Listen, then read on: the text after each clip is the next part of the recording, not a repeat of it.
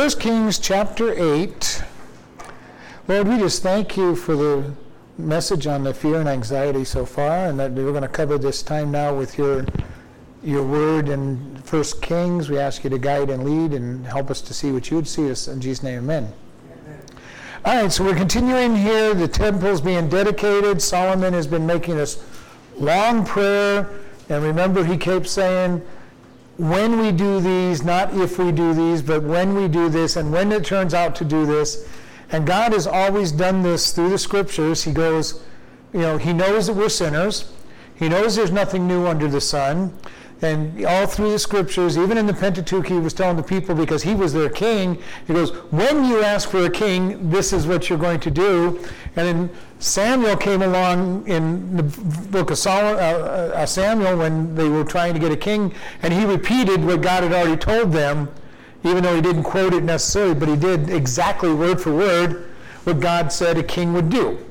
So, it's very interesting that God understands our heart. He understands who we are. He understands that we are going to do things wrong. And the Bible is full of God's extreme patience, where he keeps repeating himself over and over again, telling us the same thing, telling the Jews the same things, telling the church the same things. And we see this here. And we're going to be in verse 46. And he goes, if they sin against you, for there is no man that sins not, and you be angry with them and deliver them to their enemies, so that they carry them away captives into the land of the enemy, far or near, yet if they shall bethink themselves in the land whither they carried captives, and repent and make supplication unto you in the land of them that carried them captive, saying, we have sinned and have done perversely, we have committed wickedness, and so return unto you with all their heart and with all their soul in the land of their enemies which led them away captive, and pray unto you toward their land which you gave them unto their fathers, the city which you have chosen, and the house which you have built, which I have built for your name, then hear you their prayer and their supplications in heaven, your dwelling place, and they maintain their cause, and forgive your people that have sinned against you, and all their transgressions wherein they have transgressed against you, and give them compassion before them who carried them captive, that they may have compassion on them. For they be your people and your inheritance, and you which you brought forth out of Egypt from the midst of the furnace of iron, that your eyes may be open unto the supplication of your servant and unto the supplication of your people Israel, to hearken unto them in all that they call for unto you.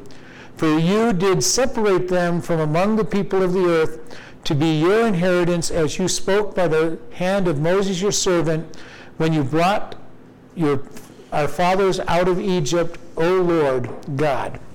So here we have the last one of his statements. And he says, it's kind of interesting that he says, if they sin against you, and then he goes, and there's none that doesn't sin. So in other words, he's saying the same thing. When they sin against you, it's really not an if here, because there's a little tag on here that all sin. And one of the things that I keep saying to the church, we as Christians should never be surprised when sinners sin, because that's what sinners do. Which means we as Christians are sinners, so we shouldn't be surprised when Christians sin. Now, I am a little more sad when Christians sin, because they have a power of God living in them, so they shouldn't. But we all sin, including Christians. So the thing about this is, when people sin, we should not get all outraged and irritated, and how could that person do such and such? Well, they're just living out who they are. Now again, it is sadder when a Christian does, because we have the power in us and the Holy Spirit living in us that we should not sin, but the flesh keeps coming back quite often and bringing us down into our sin. And so Solomon is saying, when they sin, basically, and you get angry with them because they have not repented, and deliver them to their enemy, that they carry them away captives into a land and the enemy far or near. So Solomon is recognizing at some point God's people are going to be carried away from Israel. Is he being prophetic here, or is he just looking back and saying he knew what happened in the book of Judges? Probably a little bit of both. He already knew that the people were going to turn away from God because that's what they had always done. And he knows that that's what people do. And, so we need to be aware of this. And this is why we need to be very careful, because we are not perfect. Nobody in this room is perfect. Nobody listening to us on the internet is perfect. And yet, sometimes we judge people because they're not perfect. That doesn't make a whole lot of sense, because God will just point out to you, how many mistakes have you made? Now, at least he does to me all the time. If I'm tempted to judge somebody, he'll point out, well, how about all the things you're doing wrong? So we need to be able to understand people sin. And we need to react accordingly to that with grace and mercy to them. We give them God's grace. We're not trying to make them hurt. Now, there may be a time where God says, talk to that person because you love them enough that you don't want them to continue in that sin. And there's a great value in that as long as it's done in love. And as I've said before, if you're not praying for somebody, you have no business talking to them about what they're doing wrong. Because if you don't love them enough to pray for them, you don't love them enough to be talking to them about their issues. You're judging them at that point. And as I've said over and over again, usually when I found that when I pray for somebody, God either changes my heart toward them or changes them, or both. And so it's an amazing thing. You start praying for somebody and God will soften your heart toward them, and then usually he'll change them. But it's your heart that changes more than him changing them. And Solomon says, when all this happens and they get carried away, yet if they bethink themselves in the land wherein they were carried captives, and repent and make supplication unto you in the land that they are carried away with captives, saying, we have sinned and have done perversely, we have committed wickedness. This is the important part of turning to God. God, I have sinned. I have done wrong. And this is what confession is all about and repentance is all about. Not, God, I made a mistake. Not, God, I fell into some problem. But God, I have sinned and I have done wrong. And this is very important because that's where salvation comes in. I recognize I am a sinner and I deserve that punishment, and then ask God's forgiveness. And then watch God work. And it's an amazing thing, when God comes into somebody's heart who professes him and confesses their sin, and he changes who they are. Changes them drastically. Overnight they get changed. Minutes.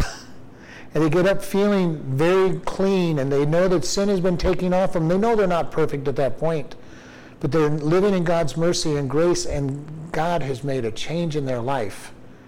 And God is saying, just make this prayer. And we see it all through the scriptures. When God's people cried out to him, he comforted them.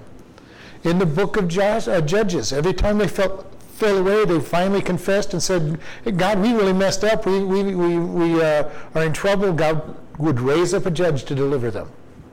During that judge's lifetime, they would do good. For a short time thereafter, then they would fall away to idol worship, and God would judge them again. Same thing he does with us as his people and nations all around the world. When they follow God, nations are blessed. When they rebel against God, judgment will fall upon them. In our day-to-day lives, when we're following God and repenting and seeking him, he gives grace and mercy. When we seek after our own desires and not after God's, and the sinful lifestyle and not repenting, God says, okay, fine, let life get miserable for a while. And then we break down and say, God, I really messed up. Please help. And the amazing thing about God is he will step in and help us. Now, he won't take away all the consequences, but he comes in and gives us peace and joy and takes some of the consequences away and lifts us up out of the miry clay and puts us back up and says, okay, let's go forward. Now, you still have some consequences. You did bad things. There's some consequences, but we're going to go forward. And because we're in him, the consequences don't always seem that bad because we're facing him. And we know that what happens to us is because of our consequences, and we just go forward.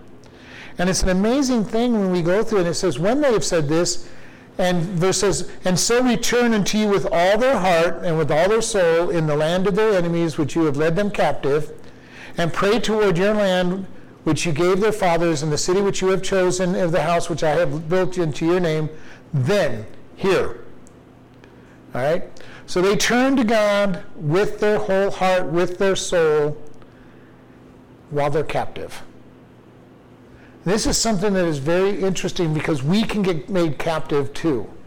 We have been delivered from the hand of Satan, and yet there are times when we put little beachheads in our soul for Satan to move around, and he conquers more and more of our heart, and before we know it, we're captive.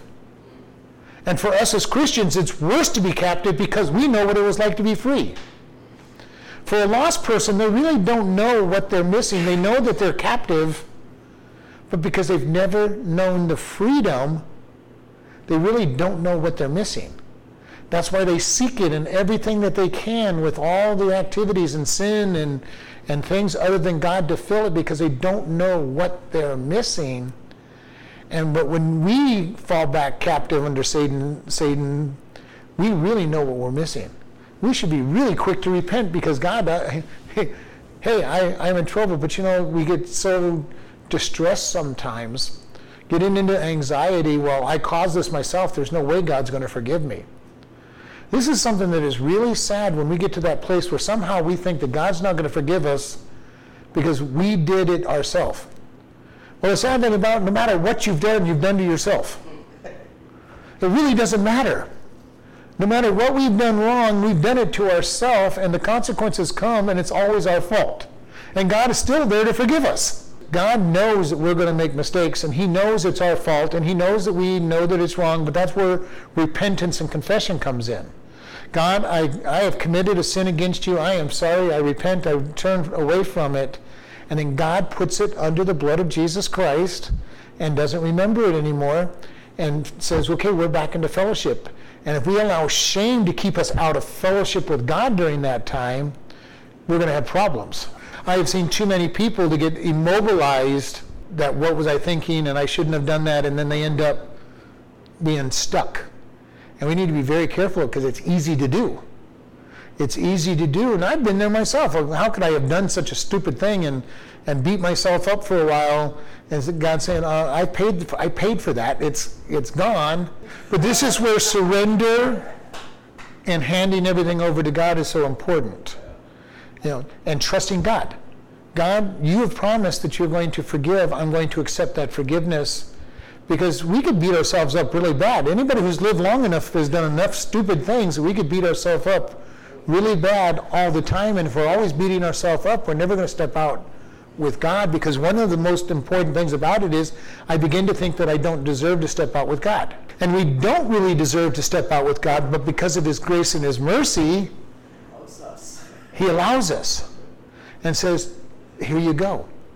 And this is the beauty of resting in God. Resting. We have a faith rest in the finished work of Christ that allows us to be bold and courageous and not condemning ourselves. The finished work of Christ is he died on the cross to pay for my sins, and I am perfect in Jesus Christ. And then when I rest in faith in that statement, my life becomes pretty easy because I just rest. I'm not having to work. I'm not having to strive because God is the one doing the work. And this is the thing I keep bringing out to us. We are not out there trying to live in religion and doing good works for the sake of good works. But when I rest in God and he changes me from the inside out, we sing that song, From the Inside Out, and it's a really powerful song because that is how God changes us. He changes us from the inside. He changes our heart, and then because we're changed on the inside, we come out with God. And that's just rest. I do good things because God is changing who I am inside, so that I do good things, not because I'm trying to please him, not because I'm trying to force my flesh into submission, but because God has crucified my flesh, living in me, changing who I am, then I do what God wants me to do, because I'm resting. Christianity is the easiest way to live when you do it right. It's hard when you do something wrong. Well, when you're doing things wrong and trying to think, I have to do things right and live in religion, it's a terrible, messy, hard thing to do. When I'm living in that faith rest and letting God come out, life is easy. Life is easy. The hard part is when I'm trying to figure out how I'm going to fix my problems. And God says, would you just rest? Let me do, I'm the shepherd, I'm the provider. And we really have to understand, he is our shepherd. As you pointed out, we're to throw everything on him.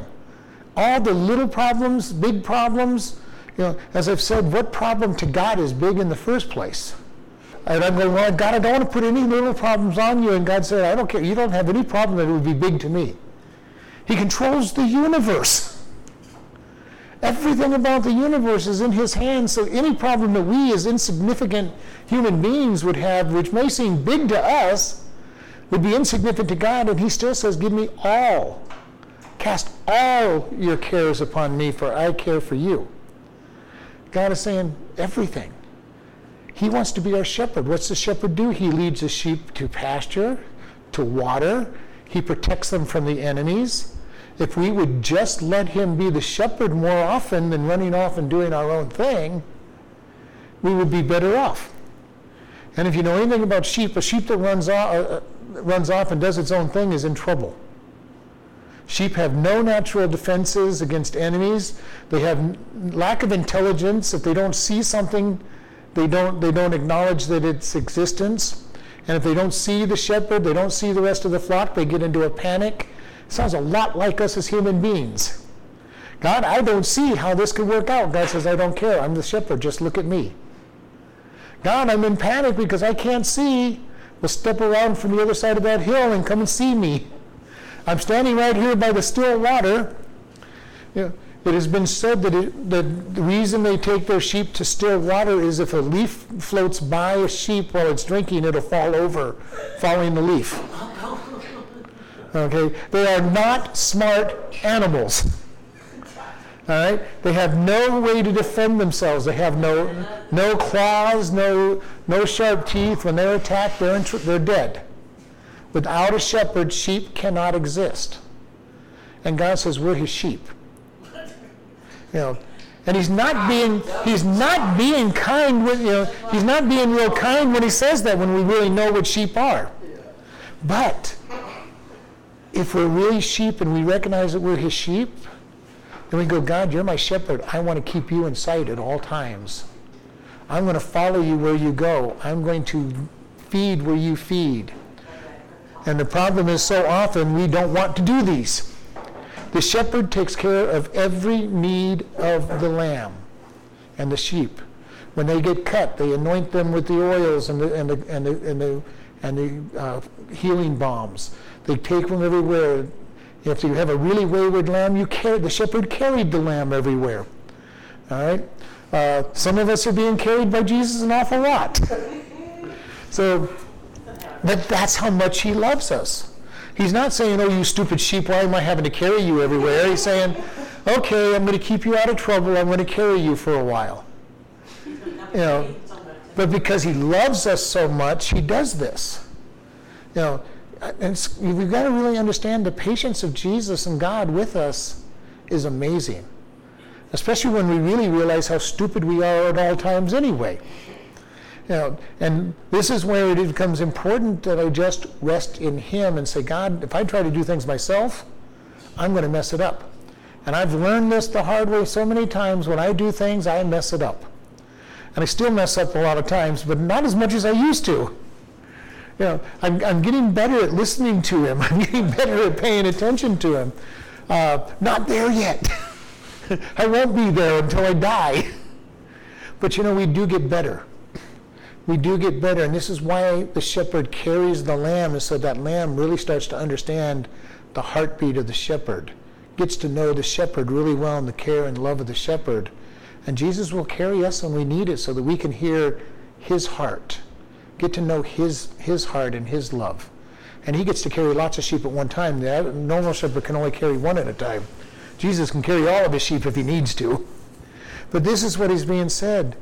When they're wayward, but when they repent, verse 14, then hear you their prayer and their supplication in heaven, your dwelling place, and maintain their cause. Notice this. Who is going to take care of them? God. It says, you maintain their cause. And forgive your people that have sinned against you, and all their transgressions wherein they have transgressed against you, and give them compassion before them who carried them captivity, that they may have compassion on them. So he says, I'm going to put compassion on your captives. What happened to Israel when they were taken into Babylonian captivity? They spent 70 years in captivity under Babylon. The Medes and Persians conquered Babylon, and Cyrus sent them back home. Not only did he send them back home, he paid for the temple to be rebuilt and sent them the materials to rebuild the temple and to rebuild Jerusalem. It's an amazing story when you look at it, and this is Solomon praying, God, when you put them into captivity and they repent, have their captives have compassion on them. An amazing picture of this. Israel, when they went back into the promised land in 48, was put in because of the compassion of the English nation to give them their land. Now, this is a beautiful thing. Can you picture the compassion that God will put on your enemies? Have you ever had an enemy do something nice for some stupid reason and they don't even know why they did it in most cases? Have you ever done something nice to somebody and not known why you did it? You know, I just can't help myself. I've got to be nice to this person. It's on my heart. That's God ministering to somebody that needs compassion.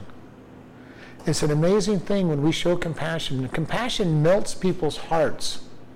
And it's such a hard thing for us as human beings to give in many cases. You know, it's kind of easy to our family usually.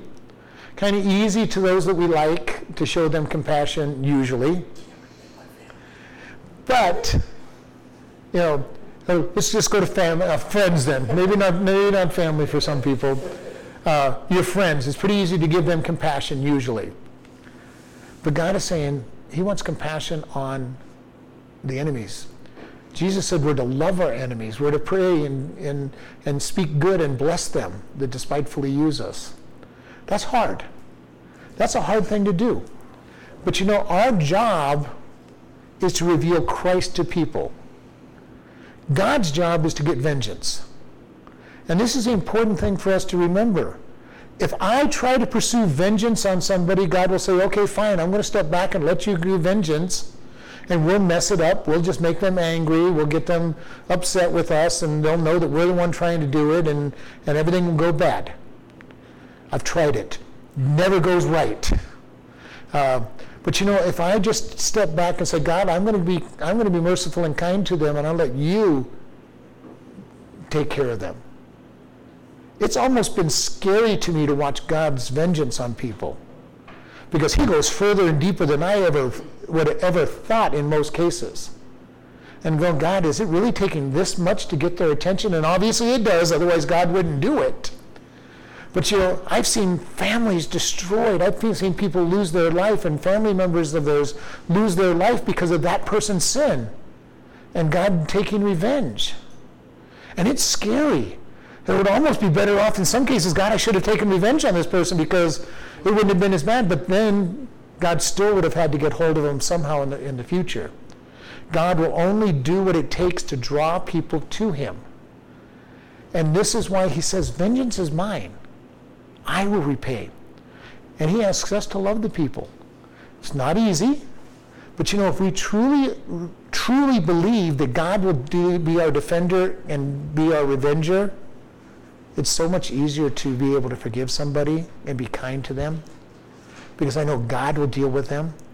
How long will it be? How long will it take? That's the problem. We don't see it happening as fast as we would like it to happen. Sometimes it's years later that they get what's coming to them. So it might even be a decade or two later. God never forgets, and he will bring that vengeance upon them. Our problem is we want it to be get their vengeance on them yesterday. God, they hurt me today, and then you should have taken care of them yesterday so they didn't hurt me. And we need to be careful with this. This is why all of these things come down to, as I said about fear and anxiety as being idolatry, virtually everything we do is truly idolatry. If I'm going to take vengeance, I don't trust that God is my defender and and the one who's vengeance. So God, I'm going to place my desire for vengeance above you.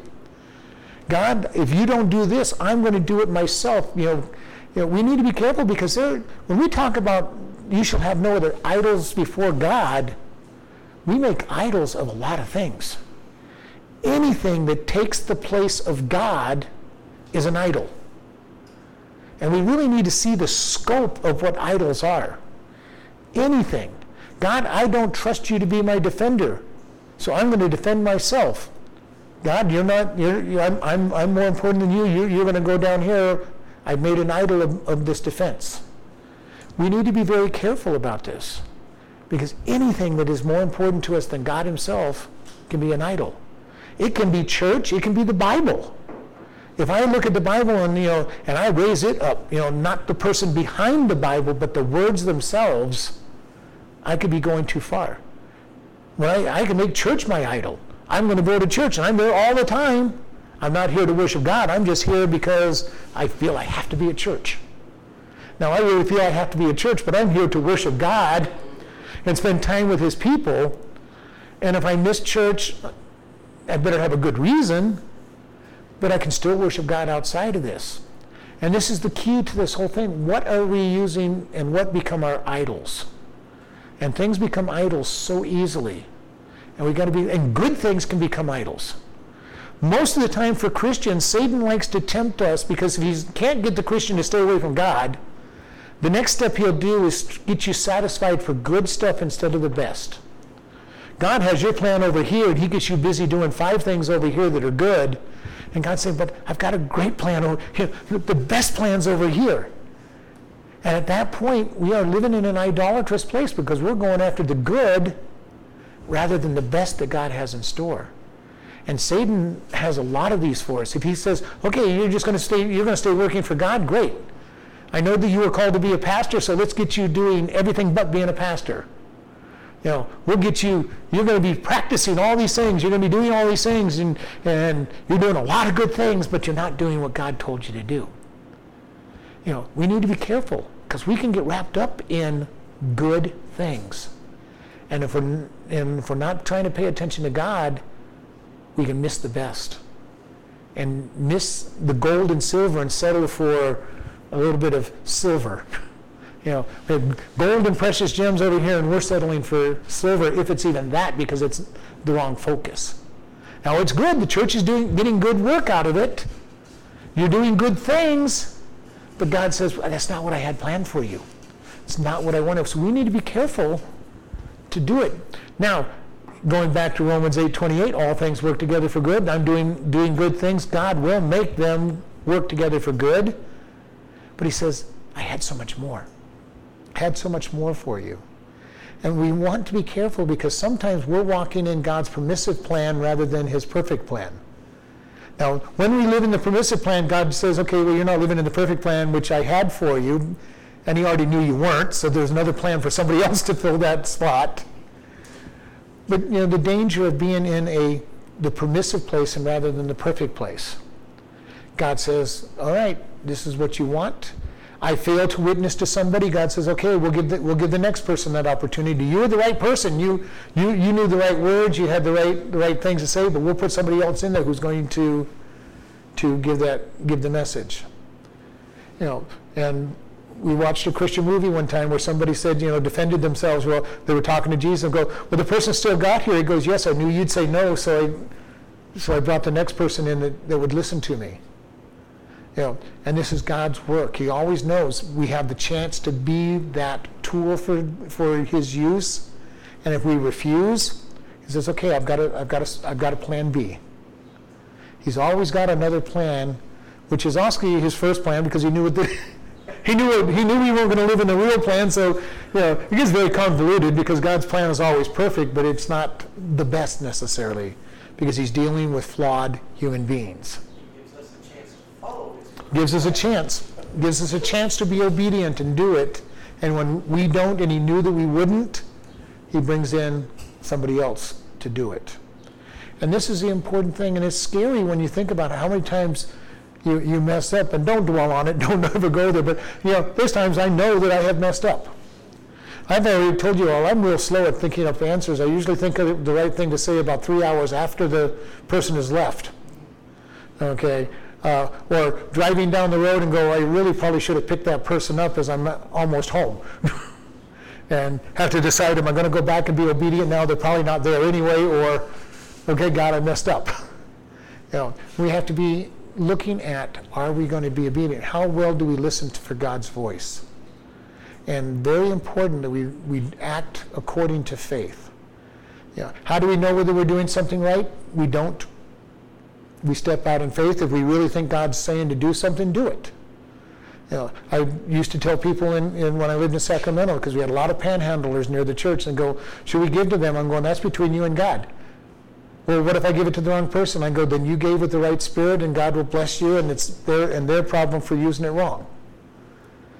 If we step out in faith, God will honor our faithfulness. Now, if it was very clear to us that we weren't supposed to, God will say, okay, you get to suffer the consequences for doing it. But if we step out thinking that we should, and whether it's right or wrong doesn't matter, because God says you stepped out with the right attitude. And this is why it's important for us to step out in faithfulness with God. And not be presumptuous, because that can be a danger too, but say, God, what do you want me to do? And then act on what he wants you to do. And one of the things we know he wants us to do, we know he wants us to pray. We know that he wants us to help when we can. We know there's certain things he wants, so we just do those. When it says, should I witness to somebody? If you have the unction to witness, you better be witnessing, because that is a commandment. All right? Now, do we have to witness to every single person we come by? No. We think about this. How many times did Jesus walk by certain people that didn't get healed? I think about this, something I really thought about. The lame man that Peter and John prayed for at the temple. He was there every day, I think they said, for 25 years. How many times had Jesus passed by that lame man and never healed him? So that Peter and John would be able to heal him later on and be able to minister. We're not necessarily to deal with every single issue that we come across, but be listening to God to know when to and when not to. And it's not an easy thing sometimes to know when to speak, when not to speak, when to act, when not to act. This is when we just trust him and start learning to hear his voice. The more we learn to listen to his voice, the easier it is to hear his voice. And and my greatest example is mothers. I mean, it's amazing to me that I've seen mothers in a sanctuary and some kids crying in the nursery, and only one mother looks back usually, and it's the person whose baby's crying. And they listen for a moment, and they either get up and take care of the baby, knowing that there's something wrong, or nope, it's not the right cry, and turn around. It's an amazing thing that mothers have this uncanny skill to be able to know the cry of their children and what it is that's wrong.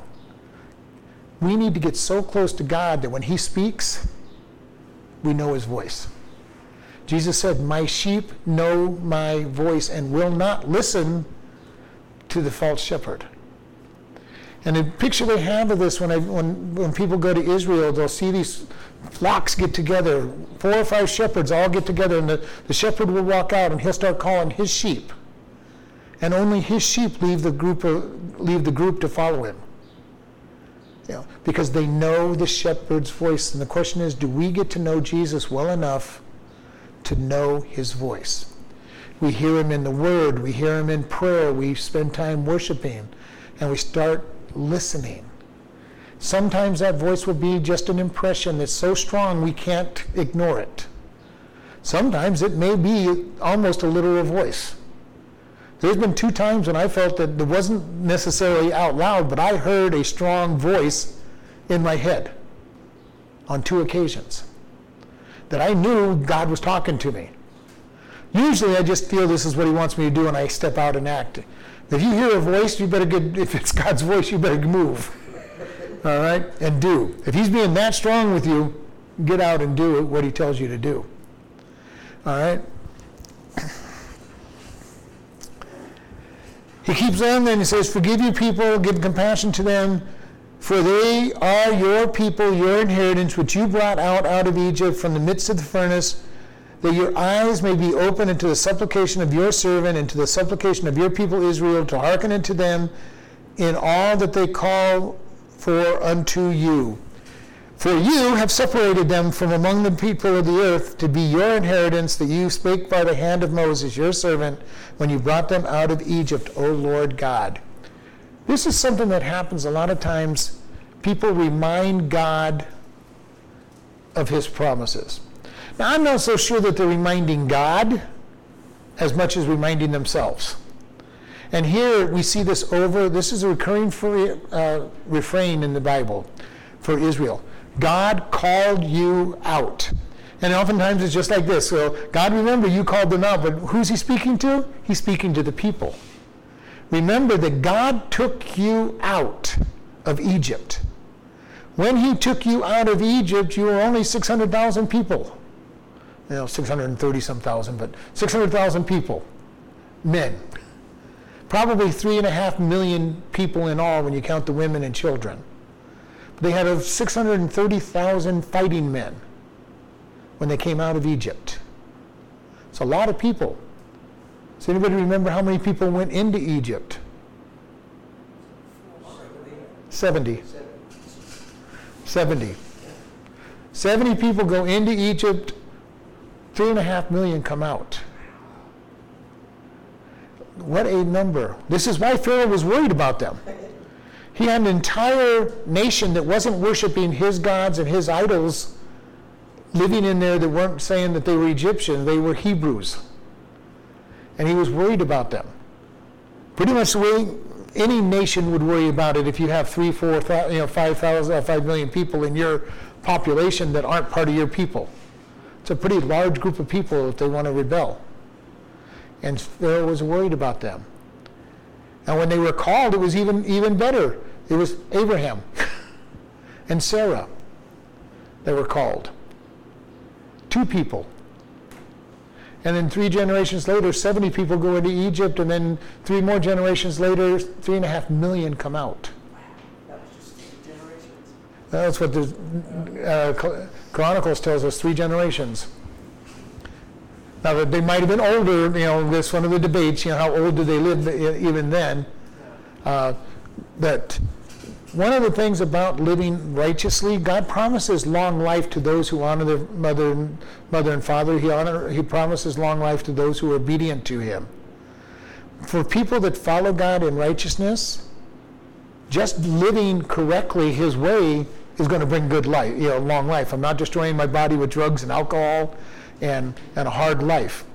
Those who are disobeying God, well, they've abused their bodies. They've made life hard. They haven't been getting proper sleep and exercise and all the other things that go along with not doing things God's way. And it's an amazing thing that I have seen. You look at people who are truly Christians and following God, they look younger, they usually live longer, they're in more peace, they're not at stress in their life, their heart's not having to work so hard because of all the anxiety, their body's not all stressed out, and they tend to live longer and look younger. And you get some of the world, and it's amazing to me sometimes when I see a 30 or 40-year-old person and it's living the world's lifestyle. The world's lifestyle with all the drugs and alcohol and the running around and the hard life and the stress. And many of them have looked like they're 50, 60, 70 years old. And you go, how old are you? Oh, I'm only 40. You go, you got to be kidding. That's why I don't think I'm over 60. But this is something I have noticed over the years. There's this peace. When you're not burdened down and you're not weighed down and you're not stressed out, your body gets to regenerate. God created a body to be able to last forever. We were not supposed to die. But because of sin and all the disease and all the pressures that come on the body, it breaks down. But, we look at this and say, God, you've got a blessing. And Solomon is saying, when they turn to you, God, remember them. Remember them and bring them back, because you called them out. For us as Christians, we are called by the Holy Spirit and pursued by the Holy Spirit, and then we respond, and we sometimes think we're the one that responded and called, but he called us first. In John it says that we love him because he first loved us. We could not come to him without him calling us. Now there is a general call to the entire world. But there is that time when we recognize that God is calling us, and we respond. And we say, God, I'm hearing you. I want you. And then he lifts off that sin. He lifts off the stress. And life gets easy when we can truly live surrendered lives with God. Is our life perfect? No. Is it totally stress-free? No. But if I turn everything over to God, my stress level is practically nothing. I really do feel in my life that I have pretty much no stress in it. And people look at it and go, you've gone through an awful lot. And I'm going, have I? I really sometimes wondered, what have I gone through? Because I'm putting things, in most cases, on him, because I truly believe that all things work together for good and that God is in control. So, okay, God, don't understand why this is going on, but it's yours. Really easy when you can do that. It takes time. Believe me, for years I didn't do that. I lived in all the stress, and I've got to figure out how to make these things happen, and not surrendered, and not trusting. And I don't have it down perfect yet. I'm better at it. And I'm hoping that I'm going to see other people getting better at this. And I know that some of you are getting better at it with each passing day, each passing month, each passing year, and getting more and more at rest with God. Because when we get to a place where we can just rest in him, it's wonderful. Doesn't mean we don't do anything, but it's just I'm not worried about anything. I just say, okay, God, it's all yours. It's all you. We have that song we sing, You Say, and one of the verses say, I give you all my failures and all my successes. Now, a lot of us like to give God our failures because we know we can't do anything, but do you realize that we need to give him our successes as well? I can do all things through Christ who strengthens me, and without Christ I can do nothing. And I would almost turn that verse around and say, God, I'm giving you all my successes and then my failures. God, you can have everything. I'm going to give you everything. Anything good that I do is yours. Anything bad that I do, that's yours too. God, I am yours. Just we want to hang on to the good stuff. Huh? We want to hang on to the good stuff. A lot of times say, look what I've done. Yeah. Oh God, you can have all this bad stuff, and I know it's bad, but God, look at what I have done. We need to be careful because it's not what I have done. If it's what I have done, there's a problem. Because my pride is getting involved. My desires are getting involved. And we need to be very careful. God is saying, no, it's all me, or it's not worth anything. When we go to the way of the Bema Seat throne for as Christians, God's going to throw our works in the fire and see what comes out. And I've shared this before. There's wood, hay, and stubble that's going to burn up. Now, stubble is pretty much worthless. There's nothing that stubble is used for. Hay has a lot of benefit. We feed animals with it. We can strengthen things with it. And wood, we build all kinds of things out of wood. But God says, your works are wood, hay, and stubble. Some of it is totally worthless. Some of it is pretty substantial. It looked good. He says, but because you did it, it burns up. Now, my wood may be somebody else's gold and silver as a teacher, but it's still wood. The gold, silver, and precious stones are what God does in our life. And he says, I want to give you rewards. And do you realize that when Jesus is looking for burning this up, he's hoping that we're going to have a whole lot of stuff, and he's looking for all that he can reward us for? He is not looking to say, okay, you bunch of losers, let's see how much we can take away from you. He's going, I love you so much, I'm looking forward to having a whole pile of gold and silver in this furnace that come out. And here's your rewards. Here's your rewards, to have for eternity. Now, what a reward means in eternity, I have no idea. Because we have no pride, we have no desires for self-aggrandizement, but he says this is your reward for eternity. I have no idea what a reward means in eternity. I'd like to have some though, just to have. Whatever it means, it's going to mean something good. Because but ultimately, what would be the greatest thing about those rewards? Look at the gracious gifts he gave me by working through me. Look how much God worked through me. Yes, I let him. Look at all the great things he did through me. That would probably be the greatest thing because we glorify him in our rewards. Because everything else, if it was me, it got burnt up. It's like, let's show you what God did through me. Let me show you how much grace he had for me. When we get to heaven, what's it all going to be about? I don't know. I'm looking forward to just listening to people's testimonies about how they came to God and how God used them. I think that would be the greatest thing in heaven, is just because that's what I love. I love hearing how God brought people to him and how God used them.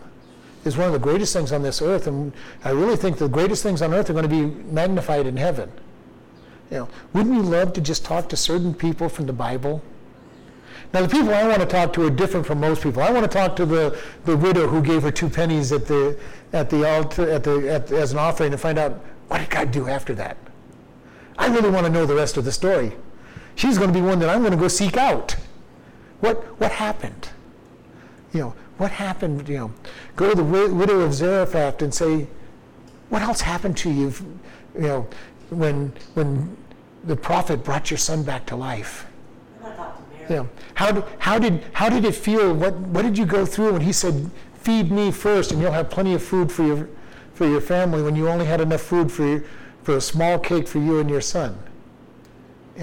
There's certain people I'd love to go talk to what's considered insignificance out there, and say, just hear about what motivated them, how God used them afterwards. To just see the rest of the stories for some of these people. Because we know Peter's story, we know John's story, we know Paul's story. A lot of people saying they can't wait to meet them. I'm going, well, yeah, eventually I'll get to them a couple thousand years down the road maybe, but I want to meet some of these other people that had the bit parts, the ones we don't know a lot about, but that were significant, because that's who most of us are. We're the bit players. But we do little things here that we may not even realize the importance of what we're doing. And I know that God is looking for anything to bless us with. Anything.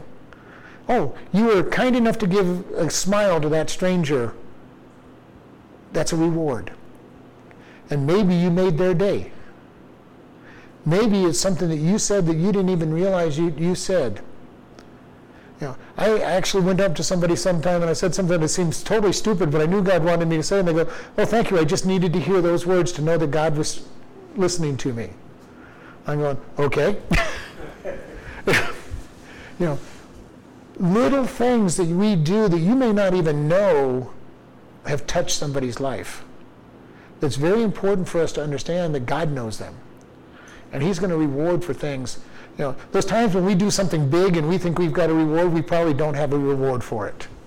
Because we're already living in the light of that reward and the glory of that reward. And so we're probably not getting rewarded for those. So we need to be careful in our attitude toward God's and his work. And say, God, I'm just serving you. Now that doesn't mean we can't do something big and still get rewarded. But if we're sitting there thinking, I got rewarded, I did so good, that message was so good, or that service was so good that I did, or whatever it might be that God said, and you're glorying in what you did, God says you've got your reward. You did it, and now you're seen, you've got your reward. We need to be very careful of it and stay humble and say, God, what is it you want to do through me? And let him work. This is why he crucifies our flesh and he comes out. And we do the right things because we want to serve him and we want to do what he's asking us to do.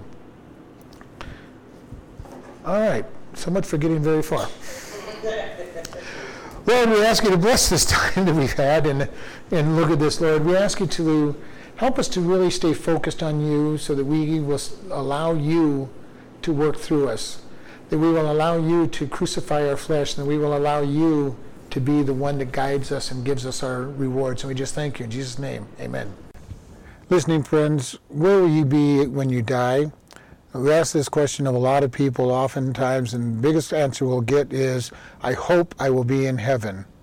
If hope is your answer, you don't know God, and that's a problem. We all have sinned and come short of the glory of God. The wages of the sin is death, but the gift of God is eternal life.